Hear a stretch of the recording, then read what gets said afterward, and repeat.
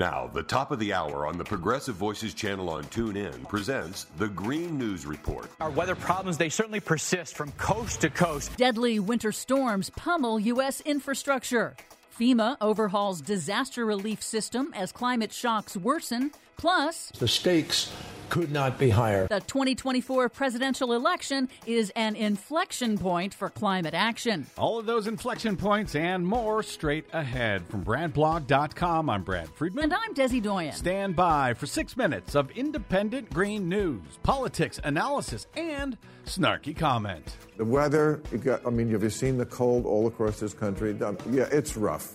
Marjorie Taylor Greene, she actually likes the cold. She gets to show up for a coat made of 101 Dalmatians. This is your Green News Report.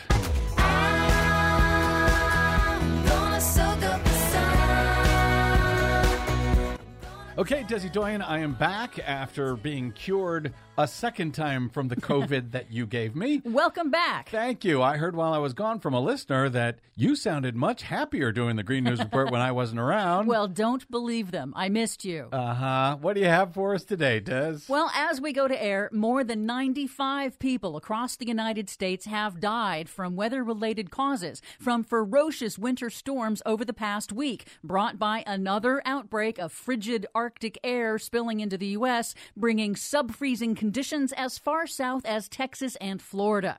The coast-to-coast storms knocked out electricity for millions and generated a deadly ice storm in Portland, Oregon. In Memphis, Tennessee, 400,000 people remain under boil water notices after the freeze broke water mains, underscoring how critical U.S. infrastructure is not ready for new climate extremes. The U.S. has now careened from a record snow drought for the month of January to now having record snow cover.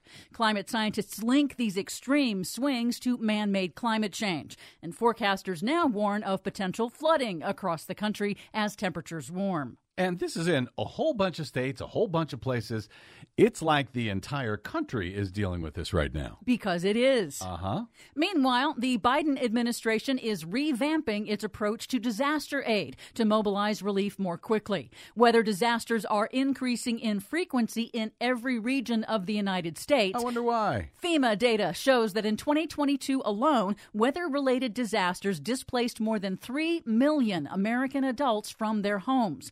2023 shattered the record for the most weather disasters in a single year. So FEMA is overhauling the country's disaster assistance programs by cutting red tape to streamline access and increasing immediate cash aid for survivors, for temporary housing and home repairs, among other provisions. Good. Not a moment too soon. In other news, with the critical 2024 election in full gear, voters are presented with a stark choice between candidates advocating for climate action and clean energy and those who push denial, delay, and expansion of fossil fuels that are the primary drivers of man-made climate change. We reported previously on new data showing a surge in a new breed of climate science disinformation on social media, focused on falsely attacking climate solutions, particularly renewable energy. Surveys show most Americans support speeding up the transition away from fossil fuels.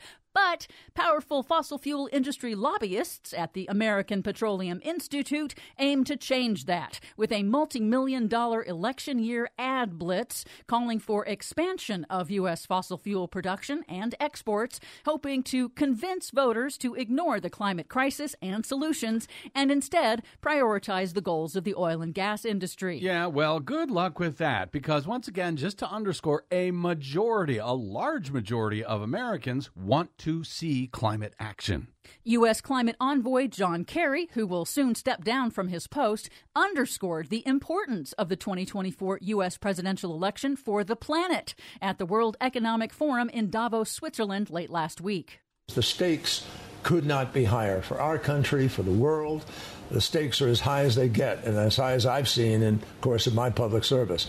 Kerry says that the global clean energy transition is inevitable, but the next U.S. president will play a key role in either advancing or delaying the transition in America and the world. Uh-oh. And the only issue for all of us is not whether or not we can get or will get to a low-carbon, no-carbon economy globally. We will.